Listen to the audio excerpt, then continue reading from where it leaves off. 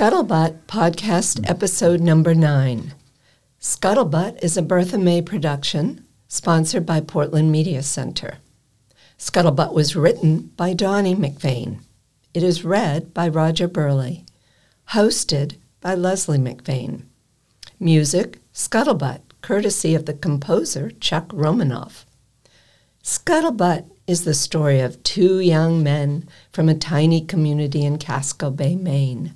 One who went to war during World War II and one who stayed home, and how their dreams of life in the community have changed. When we last left Scuttle, Manly and Sperma had sold the barge and were trying to figure out just how to turn a beautiful yacht into a lobster boat. And now, Scuttlebutt Podcast Episode Number 9. See the burly longshoreman showing off his biceps, heaving and hauling mighty freighters in and out. All of the town folk think he's quite a guy, except he don't lift a finger to help around the house. Scuttlebutt, ain't it a shame? Nobody knows, nobody's to blame. The truth ain't pretty, I think you'll agree. Just don't you tell nobody that you heard it from me. Because the bus and boat schedules were completely dependent on the daily tides and changed accordingly, they caught the early bus 40 minutes later than they had the day before. They still arrived in Halftown well before the only bank opened, so they visited with Manly's Uncle Henry and Harvey Longstreet. He served them coffee and got to laughing about Richie and the lemon in his coffee. I don't think he ever drank coffee in his life, but he had heard people ask for lemon for their tea, and so I guess he just got confused. Guess you'd have to say he drank it like a man. Manly filled them in on their plans. We're seriously thinking about trying to buy the boat that Sam Sanal just got built. We're try anyways. Would it be all right if we used your name as a reference, Uncle Henry? Henry sat down at the table and said, "Course you can, Manly, but I could have swore that Sam told me he was building a yacht." "Well, it is a yacht, but she is the same as a lobster boat, only fancier, and Sam got stuck with her. The man that was buying her went broke, and we are sore in need of a lobster boat." Sperma stopped talking. "By the way, Harvey and I went out for a ride in our new yacht yesterday. She's a pretty slick vessel. Handles great. So great, in fact, I let Harvey bring her back to the dock. Trouble with that, I don't think he'll ever let me drive again. He handled her better than I could."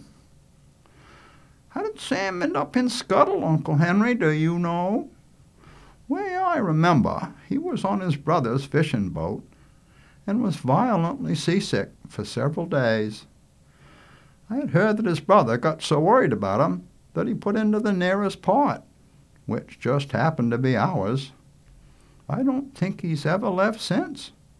He's got the smartest pair of hands God ever put to this earth, and a brain to go with him.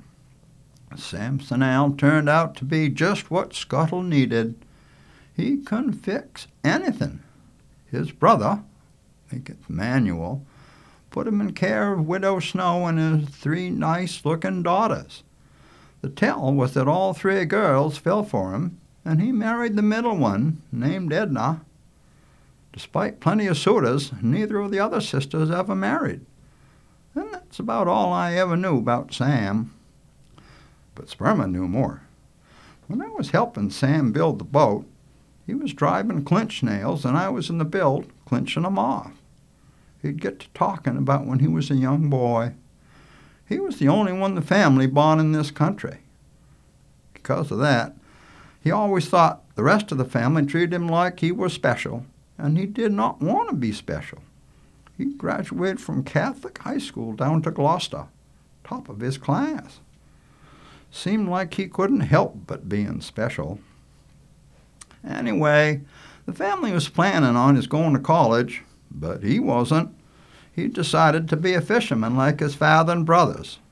All kinds of people tried to get him to change his mind, even a big shot bishop or something like that out of Boston. and he still wouldn't change his mind. When he finally went fishing, he said he thought he was going to die for sure. He said he hasn't hardly dared to even go out on sea trials on his new-built boat since. There was a lot more, I'm sure. He talked most of a week. It was a wasted trip to the bank. The manager told them that the bank had too many bad experiences with fishermen, and a unanimous vote by the board stated that the Halfdown Family Bank would no longer make any loans for commercial fishing boats. The bank manager said that he was sorry, but that was the bank policy and he had no alternative. On the ferry ride home, the boys were quite subdued until Sperma discovered his cousin Rain and 2 other girls on deck. When he mentioned that Manly was below, 2 of the girls took off, and he was left with a girl named Gardenia. While she was spouting off, he began to wonder if he was slipping. The girls were parked on each side of Manly. The new one was John Morgenthau's granddaughter, Avis, who couldn't seem to be able to find enough ways to tell Manly how much she'd missed him. At the time, Rain was trying to tell him how she and Avis met up at the railroad station in Portland. The 2 girls, getting little response from Manly, soon went back up on deck and to Sperma. When they reached the dock, the boys each went his own way. Manly was headed to Falkingham's, Sperma, of course, with the girls. Since the ignition key was not in her grandfather's Jeep, Avis figured it must be at the store. So Sperma, surrounded by the 3 girls, each vying for the inside position, went to the store. But the key was not there, and Sperma told the girls he had a skeleton key that usually worked. After a few minutes of trying different connections with a length of wire that he called a skeleton key, he did get the engine started, and they took off down the point. With a light knock and no response, Manly stepped into the kitchen to find he wasn't alone. There was a bare back bent over the kitchen sink. Manly figured that someone was washing their hair, so he quickly retreated. But as he silently backed away, the person at the sink turned his way slightly and blindly reached for the nearby towel. Manly's face immediately flamed as he silently closed the kitchen door. He went around the house and slowly headed for the beach. Down there he could see Lester with another man that had to be the twins' father, Gordon. So that bare-to-the-waist person had to have been Joy. Having never glimpsed a bare female breast, the small size of this one surprised him. The magazines that found their way onto the ship showed only girls with large breasts.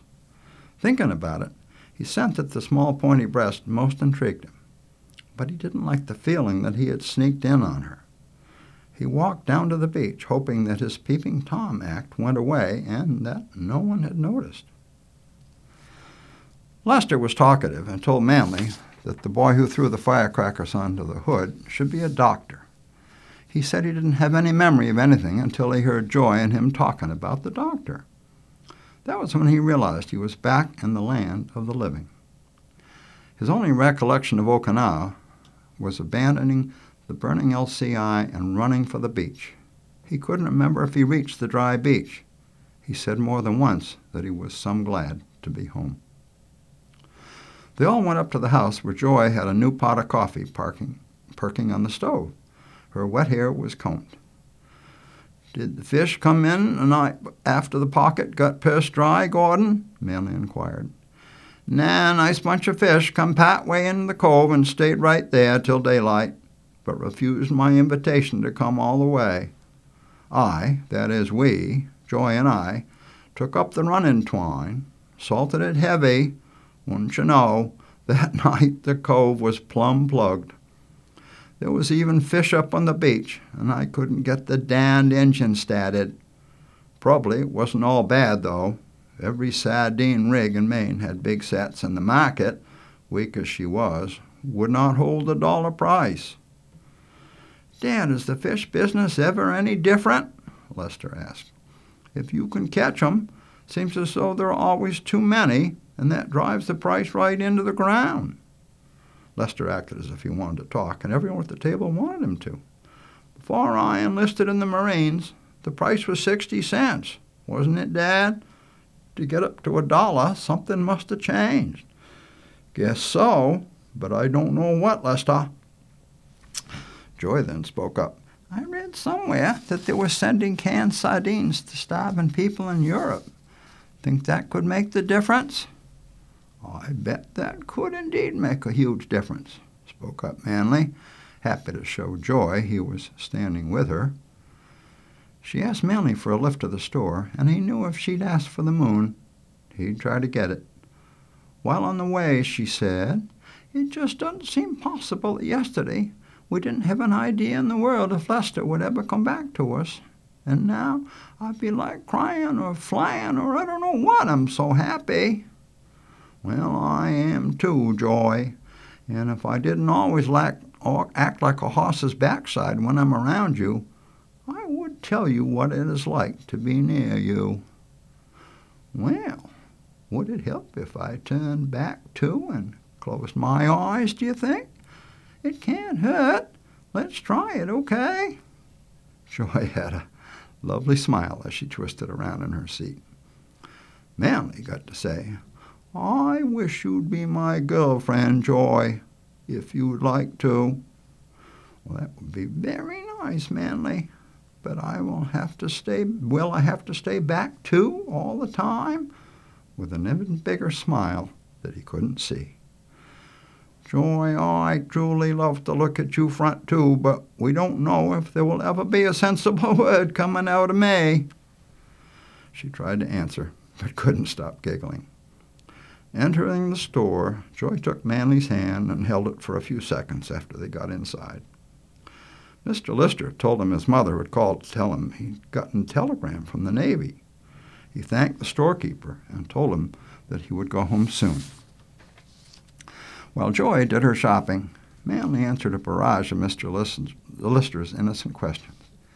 He was relieved when Joy came to the counter with her purchases in a homemade clam hot.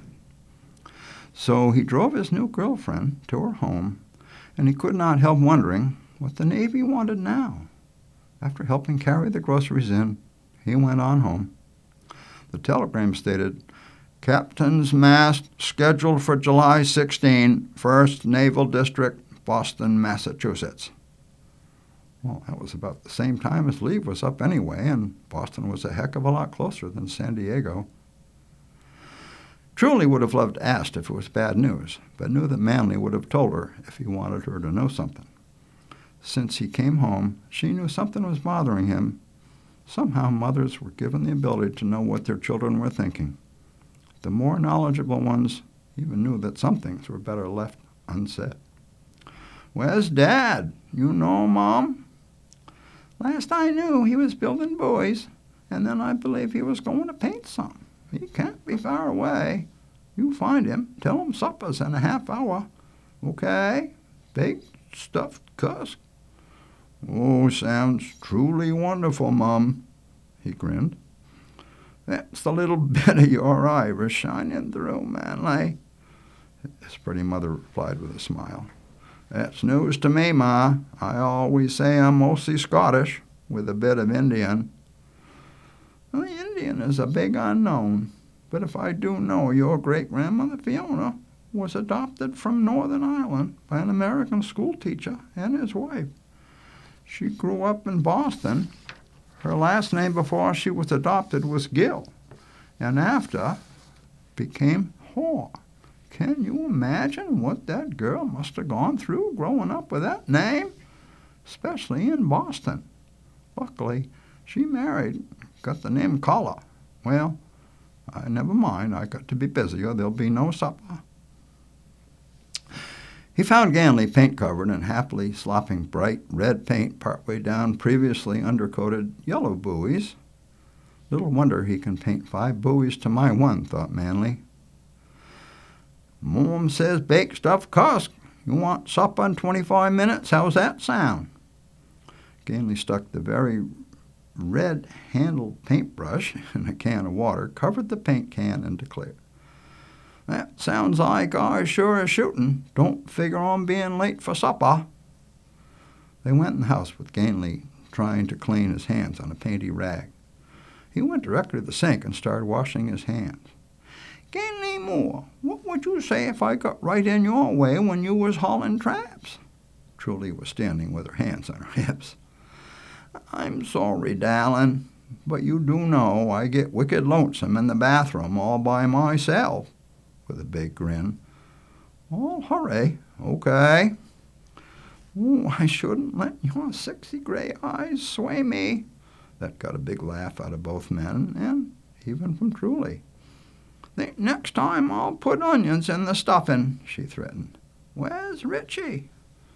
"Well, he was sitting in the truck practicing last I knew of him, and I'll bet he's still right there." "Will you call him Manly?"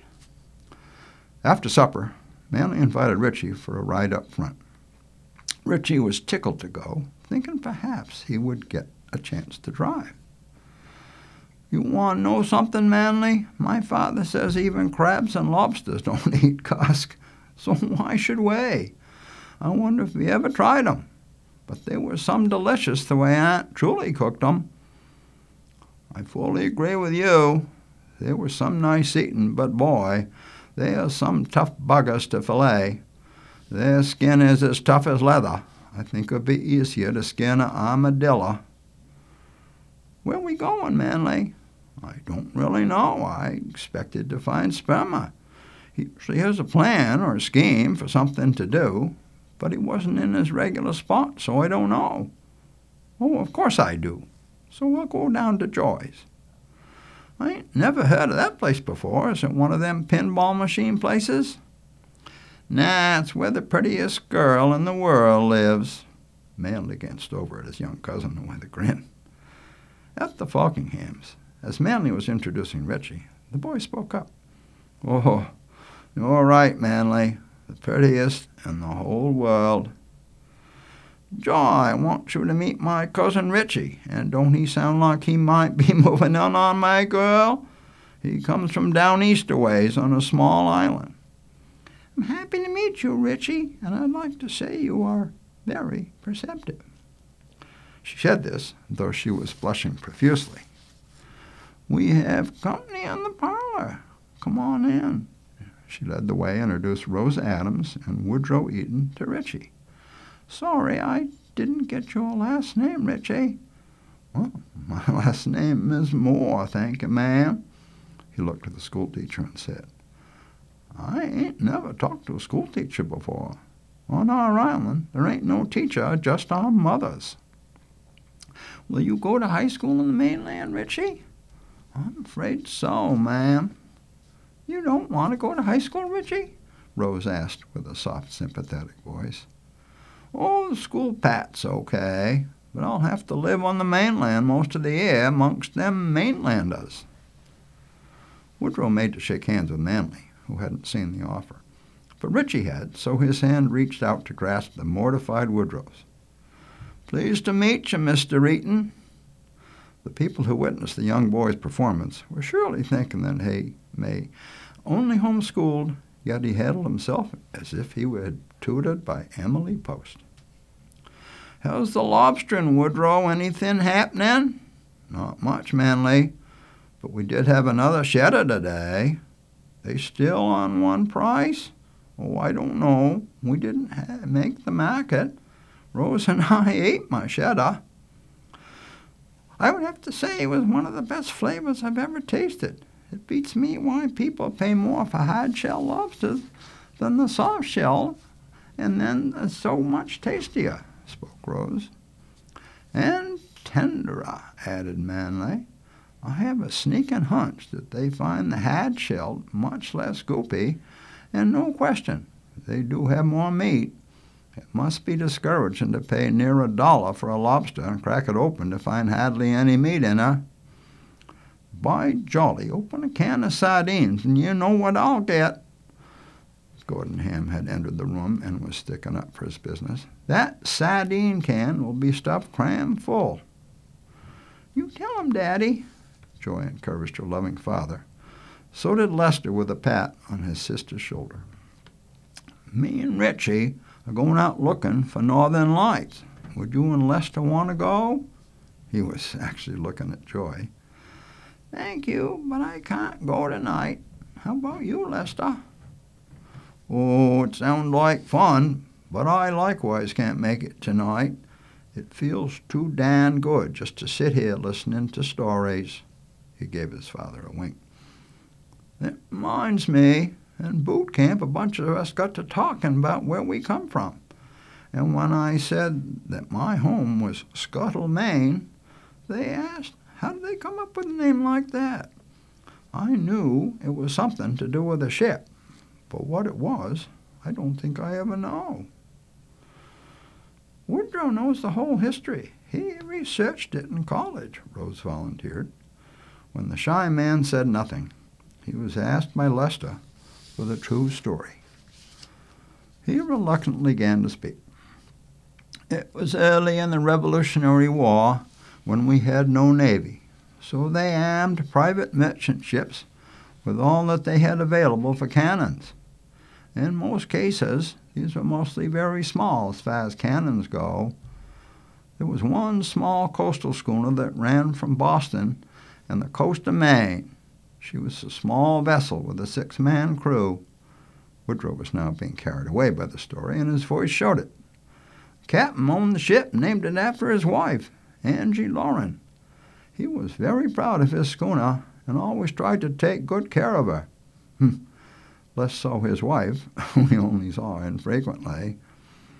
They were coming back from Boston with a cargo of household goods when they met a British ship coming the other way. There was a fair chance the British would have ignored them. It had already passed them when an impulsive seaman on the Lauren lit off the cannon with a shot that landed about halfway to the other ship. Well, then the gunboat turned around and decided to chase after him. Captain Buck Lauren was familiar with the area and hoped he could lure the heavier gunship onto a ledge. But the British ship was well commanded and avoided all the traps that Captain Buck tried to lure it into. At that point, his efforts had accomplished basically nothing, and whatever options he had were fast slipping away. The vaster British ship commenced firing its bow gun, and the cannonballs was getting closer.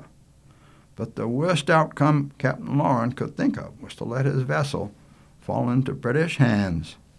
He decided he had to beach the vessel and went to his cabin to get the ship's papers when a cannonball smashed into the stern of the ship, knocking him out of commission for a while. When the captain come to, he observed his crew launching the lifeboat, and he quickly realized that his ship was slowing down. He soon discovered why. While he was unconscious, the mate had sent 2 seamen below with axes to stave holes through the hull. The mate figured that was why his captain had gone to retrieve the ship's papers. That, supposedly, is how the Angie M. Lauren got scuttled just east of the point, and we become the town of Scuttled. After a glance at his rapt audience, he continued, "After 50 or so years of being the town that got sunk, the D was dropped, and we then become Scuttle, just like now." "Well, that's quite a story, Uncle. Thank you, Woodrow." Lester enjoyed the explanation. The moment of silence was broken by Manly. "Well, what do you say, Richie? Shall we hitch up and head her east? I'm getting ready to climb under the kelp." "You can't leave now, Manly. Pie's just ready to come out of the oven." Joy spoke with a down-east twang. Joy made coffee with only Richie turning it down and asking for milk. "I'm afraid it's not very cold, Richie. Is that all right?" It was easy to tell that Joy enjoyed this young boy. He quickly ate his pie and proclaimed it lovely. A few minutes went by, and he added, "I do think rhubarb pie is my best favorite." Joy spoke up. "I'm sorry, Richie, but that one pie was all we made." Rose came to his rescue. "Here, Richie, you may have half of mine. The other half I already promised to Woodrow." "Eat up, Richie. Then you and I better see if we can round up sperma." They found sperma without much trouble, and not only sperma, but of course a jeep full of girls who came along with him. Not that either Richie or Manly cared. Getting a message through the female voices was a workout, but they eventually decided to meet up with Sam the next day.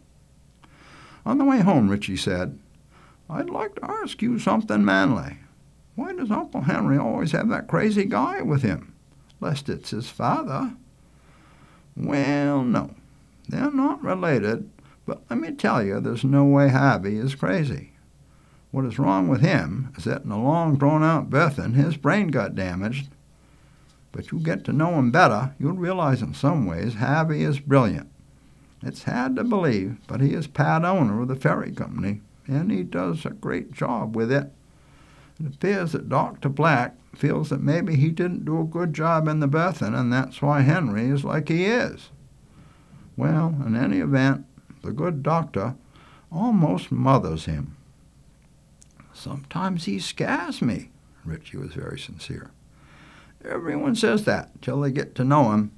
The truth of it is he loves people and tries to show it." The next morning their sperma was ready to meet the day. Manly couldn't figure out how he could be tomcatting half the night and still be so upbeat the next morning.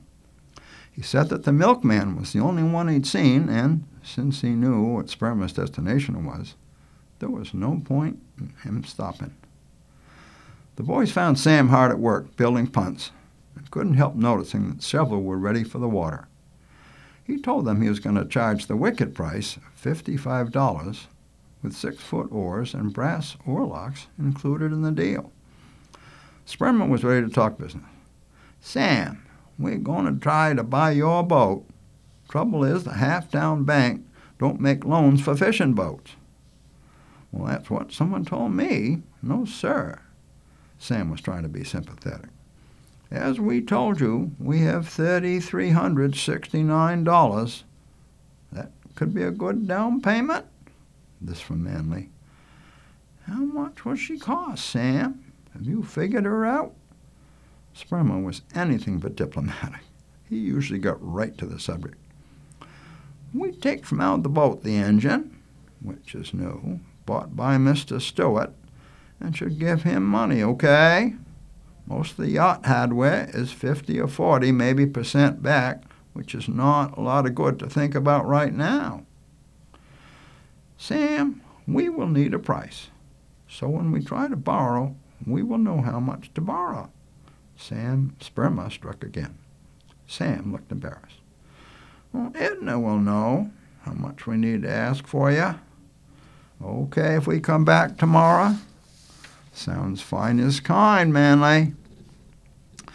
They were driving away, and Manly suggested they try to come up with something for spindles for their new treasure trove of the black things.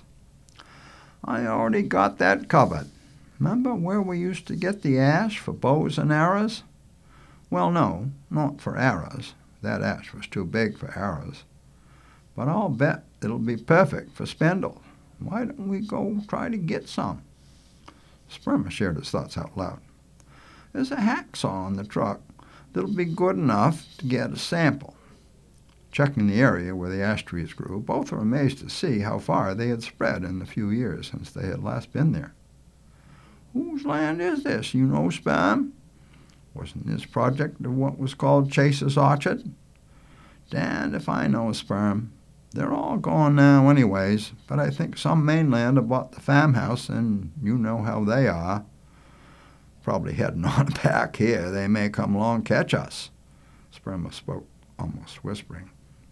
"Let's go and talk to these people, see what they say about us taking some of these little trays." "They're mainlanders. You ought to know what they'll say."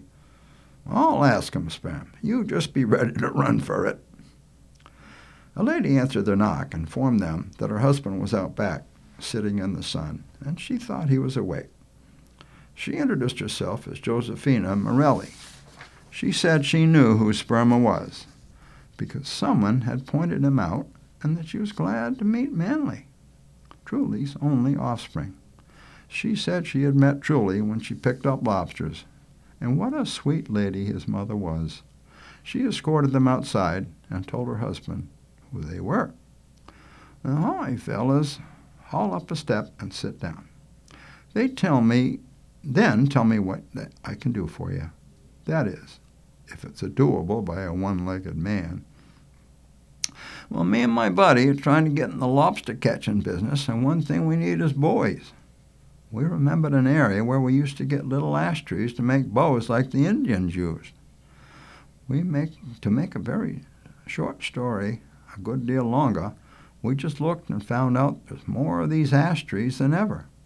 We have no money, so we can't offer to buy them, but maybe you can come up with some idea. An out-of-the-ordinary spiel from Manley.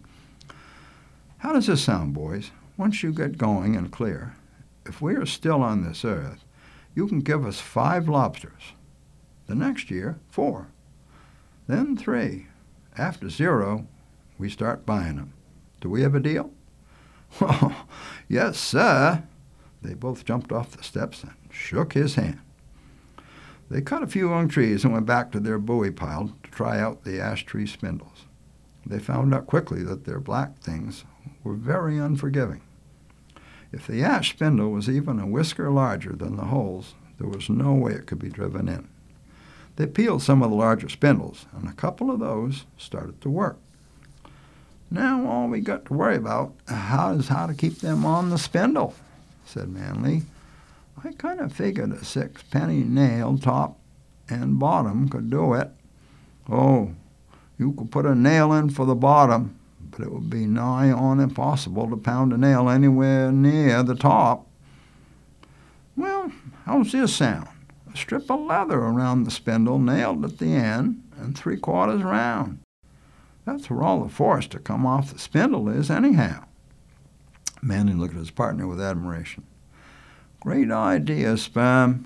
I think you came up with a good one this time. Let's try her. Failing to find any leather, they gave up for the day.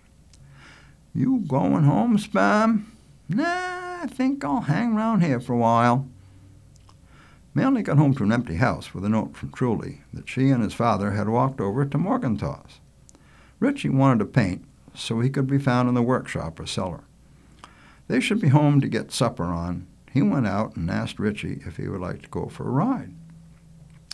No thanks, Manley. I'm pretty busy here. Well, it's a shame you are so busy, Richie. I was going to ask you to drive to the Point.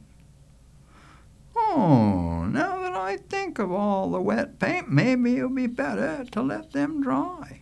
I guess I'll just take care of the stuff. Won't be but a minute. Now, Richie, if you're going to drive on a real road, I suspect, for the first time, so we're going to test you a bit. Raise your right hand. That's good. When the road you were driving on is crossed by another road, what do you do? Well, I slow down and look both ways, don't I, Manley? Yes, I sure hope you do. Final question, which side of the road do you always drive on, even if your car is the only one in sight? Is that a trick question, Manley? No, it's for real, Richie, and if you answer properly, away we'll go. I will always drive on the right side, even if it is bumpier or ice-covered. With a hearty laugh, Manley announced the winner. Richie Moore is always going to be a careful driver. Richie did drive all the way to Morgenthau's and saw just the Jeep that passed them like they were dragging their anchor. Manley thought he saw Sperma in front and a girl driving. They met Gainley and Truly just as they came out of the driveway. Your car, madam, said Manley as he and his cousin climbed from the old truck. Just don't you tell nobody that you heard it from me. Just don't you tell nobody that you heard it from me.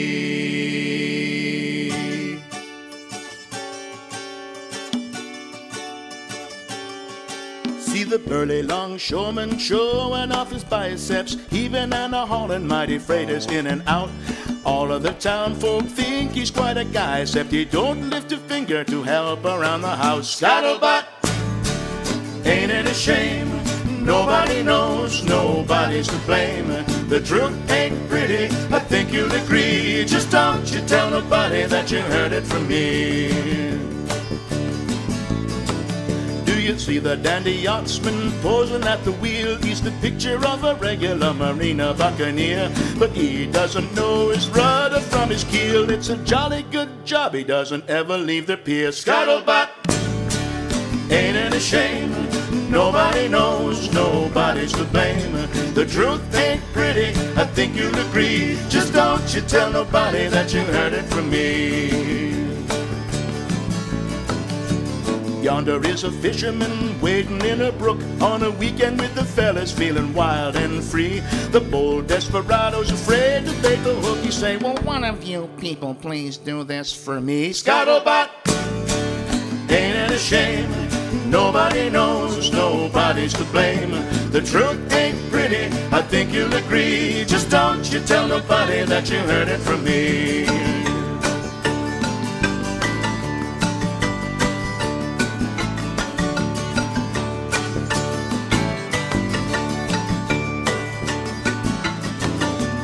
Listen to the folks sing a feeling kinda jaunty, singing out the chorus of a ballad sublime. He's a three-chord wonder, thinks he's Belafonte. You know he's gonna bore us with one more time. Scuttlebutt, ain't it a shame? Nobody knows, nobody's to blame. The truth ain't pretty, I think you'll agree. Just don't you tell nobody that you heard it from me. Over and over, day after day, coming and going like ever before. Gossip is so ugly, try as you may, it comes innuendo and out of your door. Scuttlebutt, ain't it a shame? Nobody knows, nobody's to blame. The truth ain't pretty, I think you'll agree. Just don't you tell nobody that you heard it from me. Scuttlebutt, ain't it a shame? Nobody knows, nobody's to blame. The truth ain't pretty, I think you'll agree. Just don't you tell nobody that you heard it from me. Just don't you tell nobody that you heard it from me. Just don't you tell nobody that you heard it from me.